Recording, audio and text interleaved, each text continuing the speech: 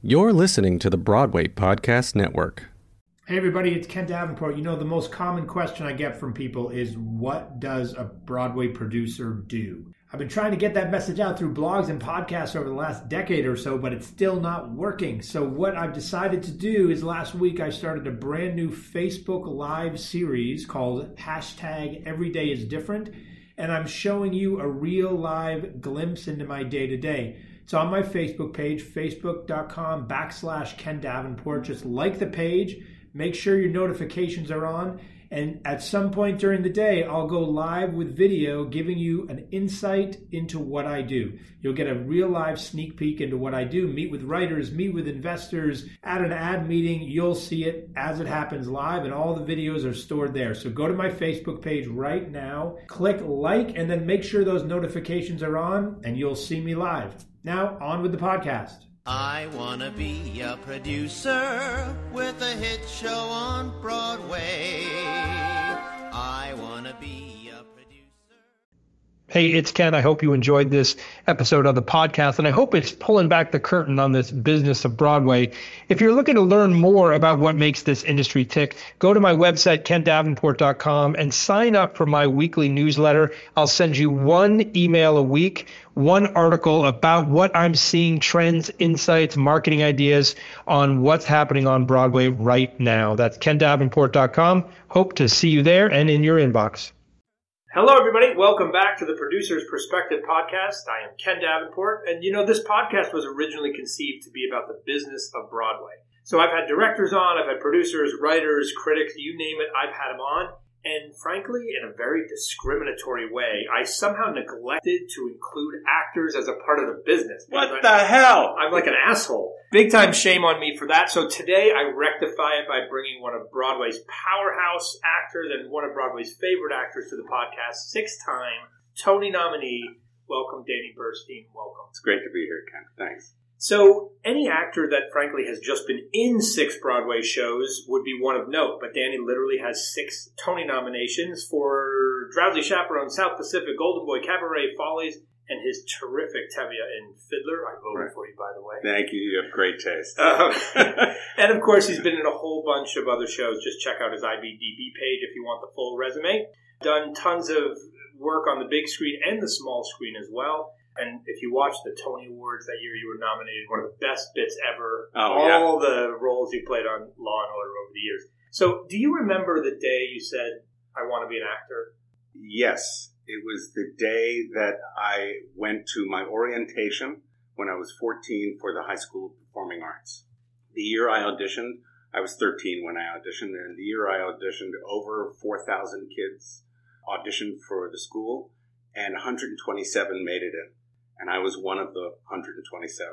And I don't know how I got so lucky. My dad teaches ancient Greek philosophy, and my mom is a painter. And I had nothing in my background that indicated I should be an actor. I just loved it. And I loved plays, and I loved reading plays. And I hated reading, but I loved the dialogue form. And it spoke to me. I could understand it. I could get behind people's problems and issues. And I loved hearing them have this Socratic dialogue and work things out. And the day of our orientation, we had a teacher there, a fellow who used to run the theater department, a guy named Jerry Eskow, who was Brando's understudy in Streetcar. He was the head of the drama department. And he said, if you don't want to be an actor for the rest of your life, we're 14 years old, walk out that door right now, because, it's just too damn hard. And I thought, wow, is this going to be my life? Do I really want to do this? And I stayed. And I knew right then that I was going to be there for the long haul. I knew it would be hard, but I just wanted to be there, and I knew I wanted to dedicate my life. So talk to me a little bit about how hard it was when you got out of school and what that struggle was like of a new actor in New York City. As soon as I got out of the High School of Performing Arts, and I went to Queens College, where I met a fellow named Ed Greenberg, who ran the St. Louis Muni. He was the producer out there and had opened up Lincoln Center with Richard Rodgers, the musical theater at Lincoln Center. And I loved him. He became my mentor. And when I was 19, he gave me my equity card out there in St. Louis. And I loved going back every summer to do shows at the Muni. And then I graduated from Queens College, and I thought, well, here I am, I'm going to take the world by storm. And all anybody wanted to see me for was musicals, big musicals, and put me in the chorus. And I thought, nope, that's not what I want to do. I came into this business to be an actor, to say important things and talk about important ideas. And also, I just didn't want to be in the chorus, but I didn't have anything on my resume that would indicate that I could do anything else. Except that I did study at the High School of Performing Arts. Somebody doing Streetcar when you're 15, they sort of laugh. And understandably. So I went back to grad school after a year, and I went to the University of California, San Diego, where the La Jolla Playhouse is in residence, and Des McAnuff was running the theater at that point, and did a lot of good shows there, and Shakespeare, and a lot of classical plays, and came out of there ready to take the world by storm. And on my drive back to New York City, I got a call from Queens College asking me if I wanted to teach. And now that I had a master's, I could. So I thought, well, I've got no other prospects. I'll teach a couple of classes in acting and theater. And I got back to New York, started teaching, and 2 weeks into my teaching, I started getting calls and auditions. And my auditioning was interfering with my teaching life.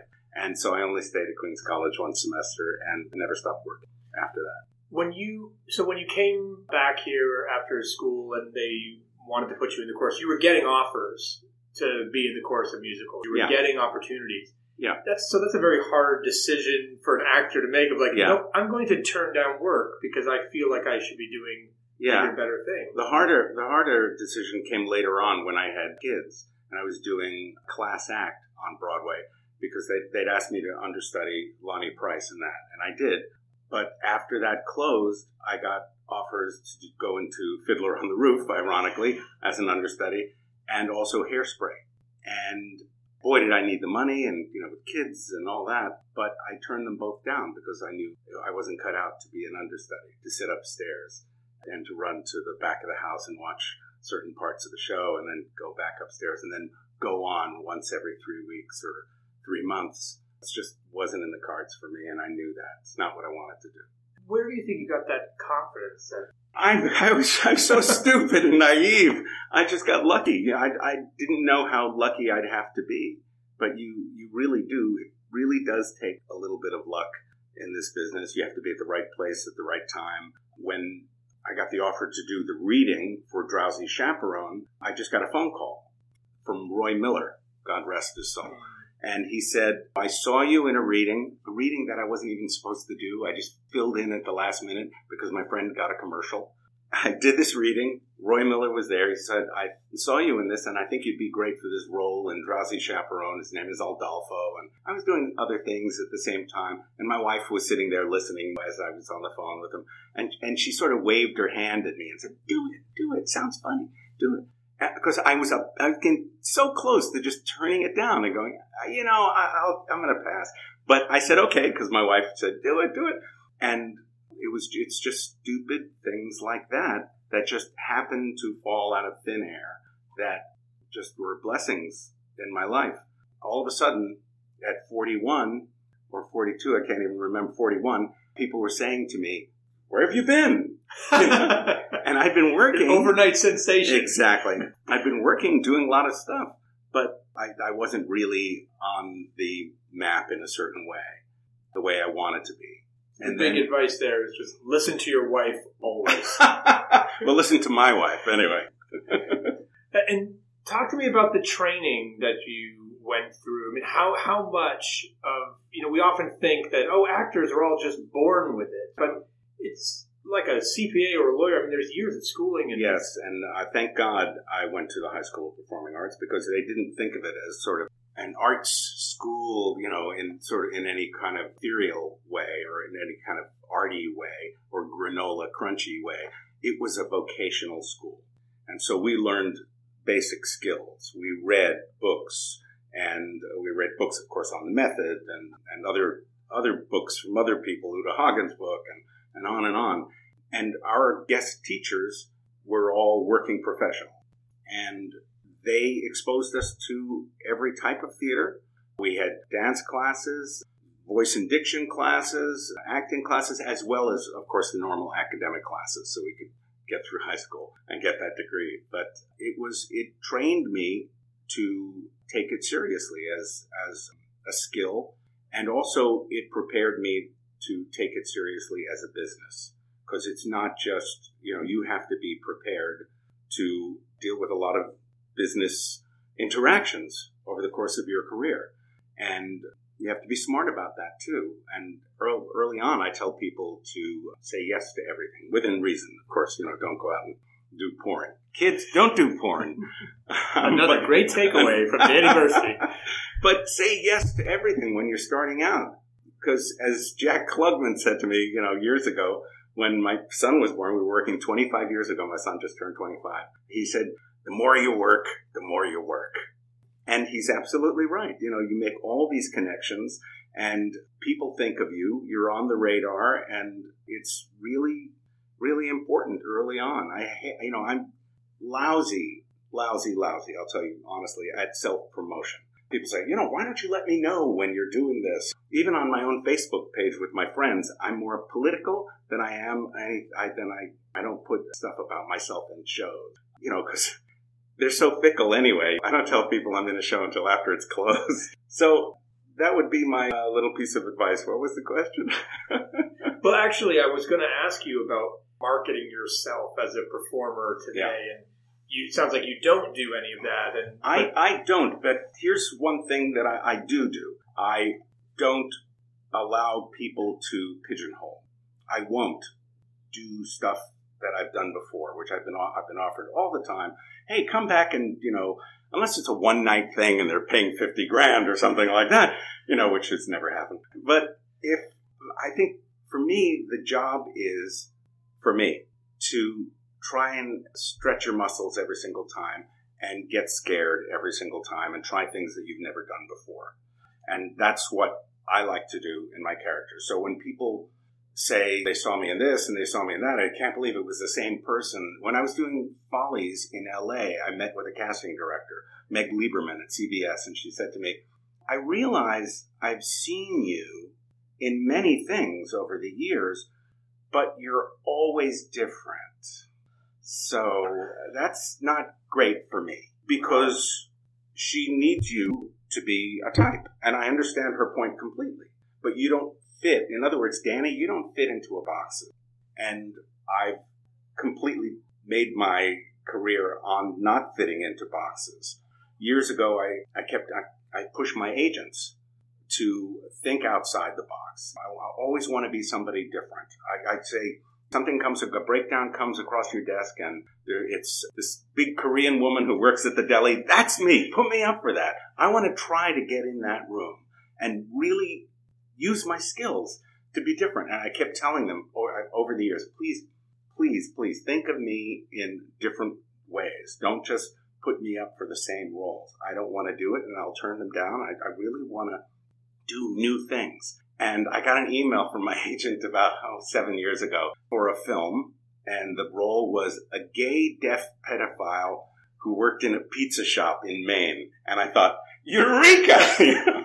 That's it. That's the role. And I worked my ass off learning sign language and working on that audition, and I got it. And I did that film, and it was completely different from anything I've ever done. And I just want to keep looking for projects like that blow my skirt up.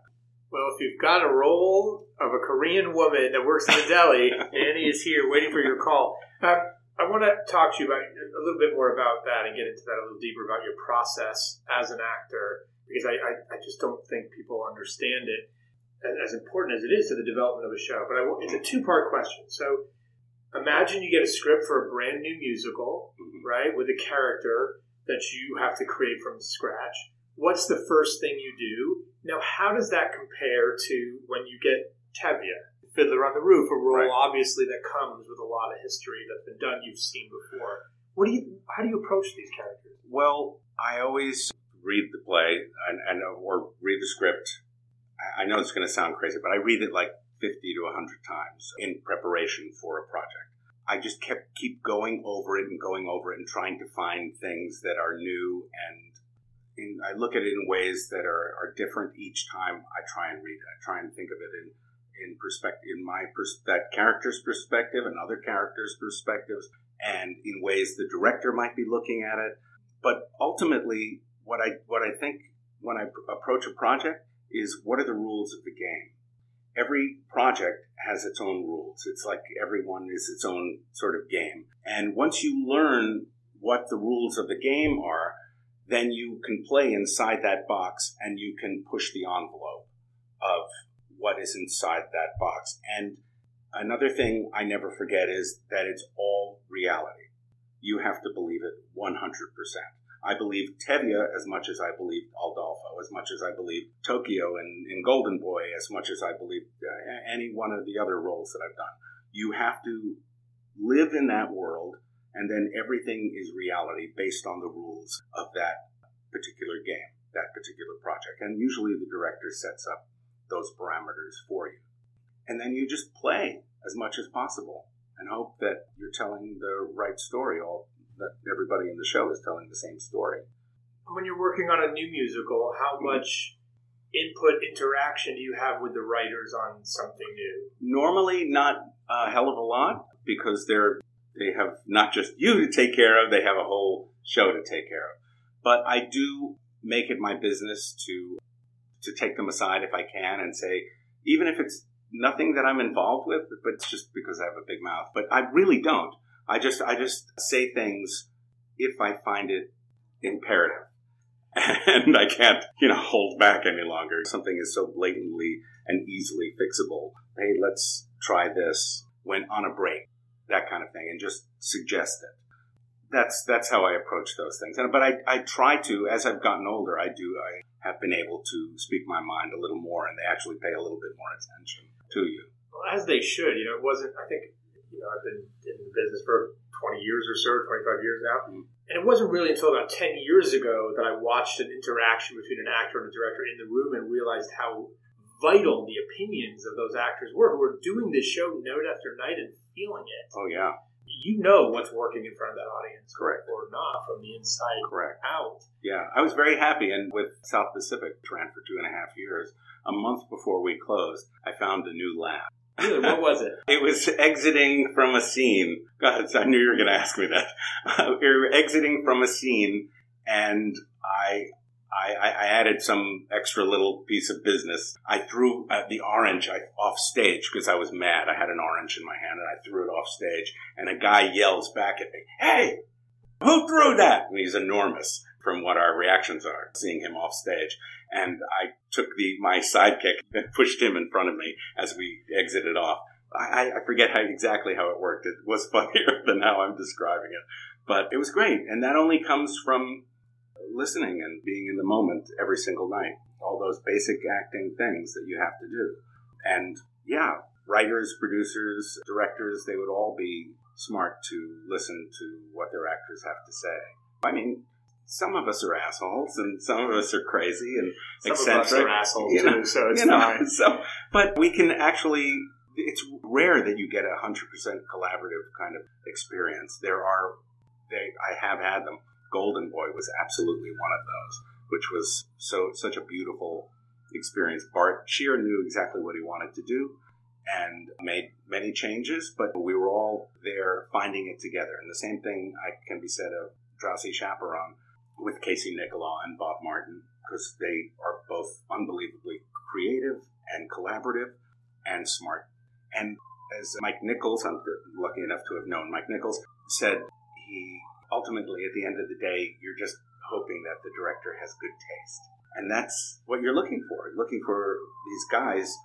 You're going to go up there and give it 100%, and their good taste has to dissect what you just did and point you in the right direction. I love that story about the orange. It's just such an example of what a great actor does, and obviously you are one of those, which is, that's not on the page. Just not on the page, and you just take something on the page and make it so much better with something that the writer never even imagined, and that was obviously many, many years ago when they were that sucker. So you've seen the development of lots of shows over the course of your career from the inside out, as well as obviously seen everything. What's the biggest mistake that you think writers make when developing a new musical? And the biggest mistake, as we listen to the fire engine go by, the biggest mistake that writers will make is that they think they're finished on the first day, for example. They write the piece and they think they're finished because they're not sitting back and listening to what is happening in the show. And in a way, Sondheim keeps, I've worked with him 4 or 5 times, that he keeps changing lyrics, keeps looking for moments. We retooled Follies when we did it a bunch of times.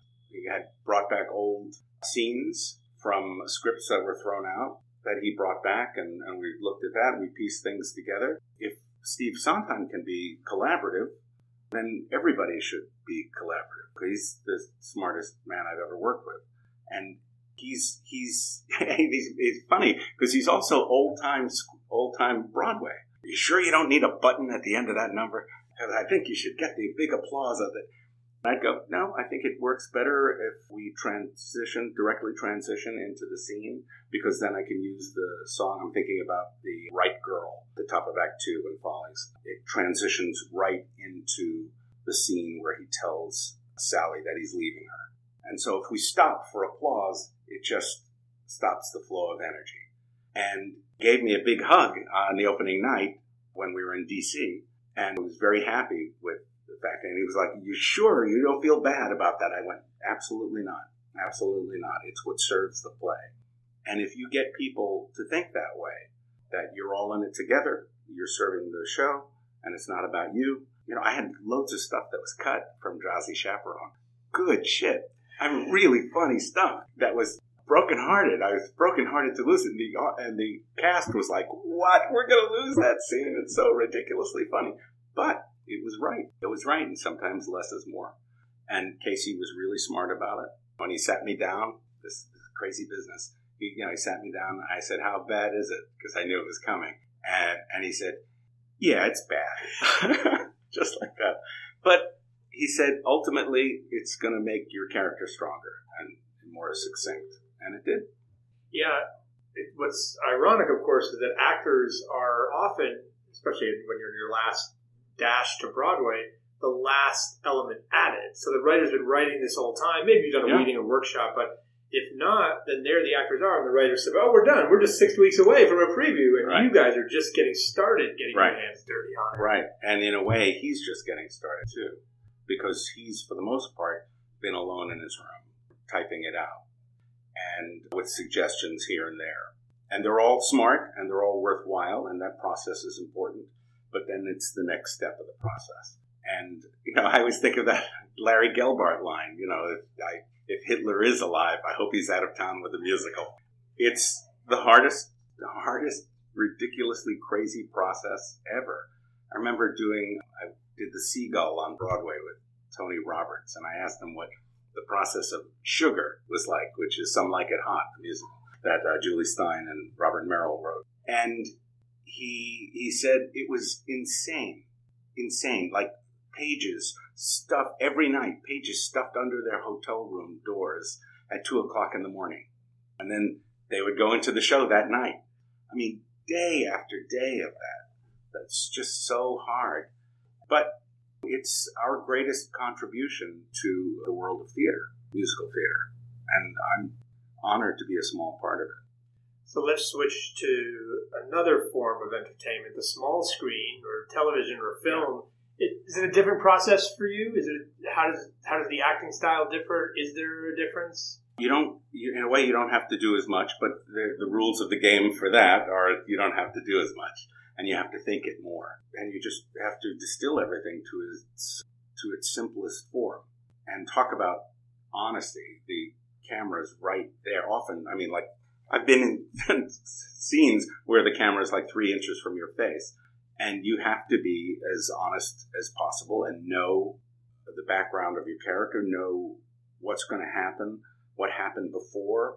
And even in stupid TV thing, I did the first season of Louis C.K.'s TV show, and it was a wacky scene that was single camera and shot, and then we ended up on his stoop, and I was a Staten Island father. And he came to the house, knocked on the door unexpectedly. And it ended up with the two of us sitting on his stoop, smoking a cigarette. And then he just started talking. And he said, "So what do you do?" And it's a good thing I thought about it. I said, "Sanitation." And I said, "What do you do?" He said, "I'm a comedian." And I said, "Get the fuck out of here." And he said, No, I'm serious." I said, Yeah, whatever. And he said, "It's a living." And I said, "No, it's not." And we just kept on talking. And that wound up being the best part of the scene. And it only happened because he knew his character and I knew my character, and we'd both done our homework, and we were both ready for that opportunity when it came along. People tell me, ask me about that. It's so hard. The business is so hard, and it is. But everybody, I believe, if they're with it long enough, they get their opportunity. That door opens. It's whether you're ready for that opportunity when it opens, and you just have to be. Otherwise, you'll fall through the cracks. What do you think about the current state of Broadway? Well, it's been great lately. Things have been going very well. It's exciting to see people like Lynn, and and it also couldn't happen to a lovelier guy and just a guy who loves Broadway. And I want to see more plays come around too, more new plays. They're happening in smaller houses, but I don't want Broadway to forget about them and only be exclusively musical theater houses. I want those plays to live in there too. It's really, really important that we cultivate that. Do you write or direct or watch? I've directed, I've written some, but I have that. I'm reading about, not that I'm equating myself to Leonardo da Vinci, but I'm reading the Walter Isaacson biography of Leonardo, and he had so many ideas for things. And I do have ideas for things, and I start writing them, and he started painting them, and there are so many things he just never finished. And and I'm reading going, oh, I know. I'm reading the book going, I completely understand, because your mind gets caught up in something else.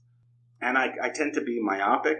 I'm not very good at working on 2 or 3 projects at the same time. I had to do it, rehearse during the day and do shows at night. But I prefer to keep my mind on the task at hand and give it 9,000%. So I tend to start to write something or help somebody direct something. And I've helped doctor things, come in and give advice on projects. But I'm too afraid to stay away from the acting too long, because that's really where my heart lies. I'm afraid I'll put myself into a situation where I'm like when came here and I was teaching, and I don't want to put myself in that kind of situation. Well, that 14-year-old boy in you still just wants to do this. Yeah, it's all I ever really wanted to do.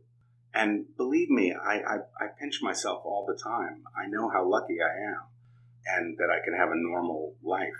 All I wanted was to have, I made a pact with the devil when I was a kid. I said it out loud. I said, in my room alone, all I want is to have a normal life and to be able to work in this business and have the respect of my peers.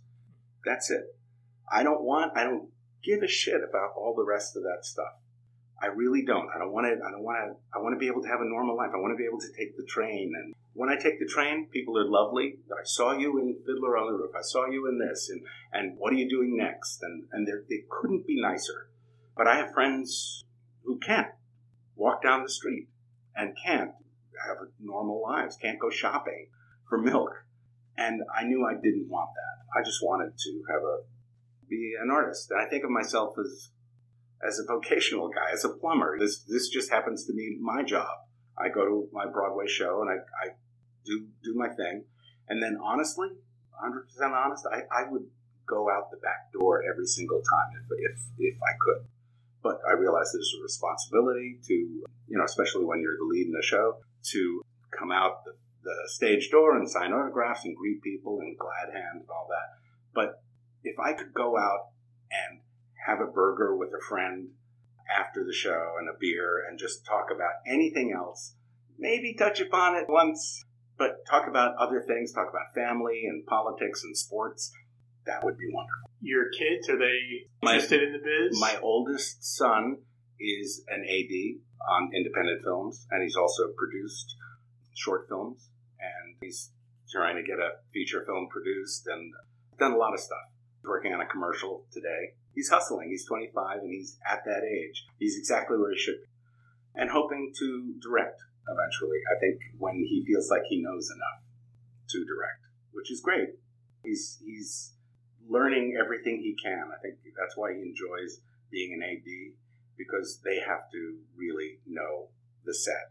They have to know every single part of what's going on and everybody's names and everybody's jobs and scheduling. And he loves doing that, but I think he can't wait to be a little bit more artistic and take over at the helm job. And my younger son is at Queens College, and he plays like 14 instruments, and unclear what he's going to do exactly, but he's incredibly creative and bright and funny and good kid.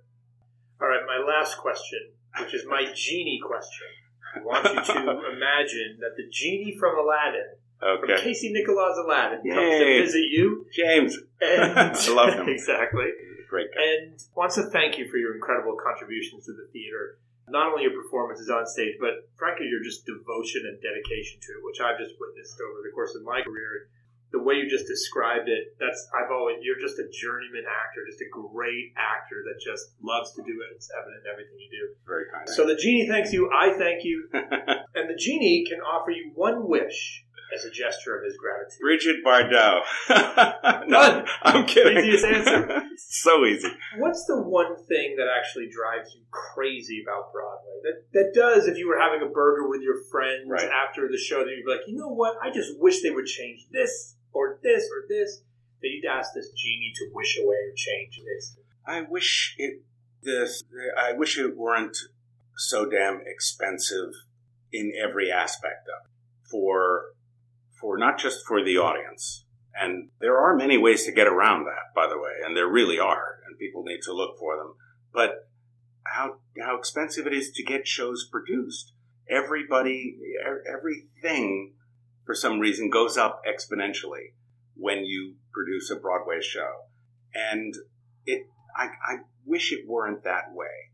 And so that it would be accessible to more people. More people would be willing to dive in and do more experimental stuff and take more risks with shows. There are many projects out there that people feel like, it's a really good play, but I just don't know. So the risk wouldn't be as great for people to take a chance on somebody new. And because we have to cultivate next generations. And there is a huge stigma about and it's not just a stigma, it's a reality about how much things are, how expensive projects are to produce. And that's heartbreaking because I don't want it to keep going in that direction. I want it to actually come back down so more people will be involved and we'll have more ideas and more creative people having their own input. A very good answer, a good wish, and one of mine as well. So thank you for that. Thanks for joining us today. Thanks to all of you for listening. We will see you next time. Don't forget to go to my Facebook page, facebook.com/Ken Davenport, and click like and make sure your notifications are on to check out my brand new series, Every Day is Different, to see a real live view of what I do every single day. Some really exciting stuff coming up. Go to my Facebook page right now and like it.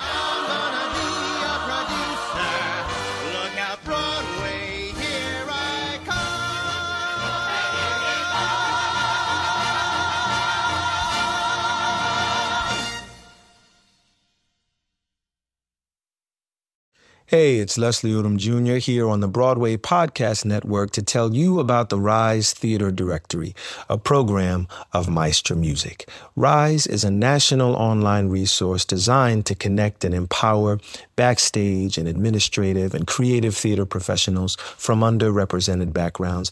If you work or aspire to work in the theater community, this can help you find your next project. And if you hire theater professionals, search the Rise Theater Directory to find your next team. Create your profile now and get more information by visiting risetheater.org. That's theater with an RERISETHEATRE.org, because only together we rise.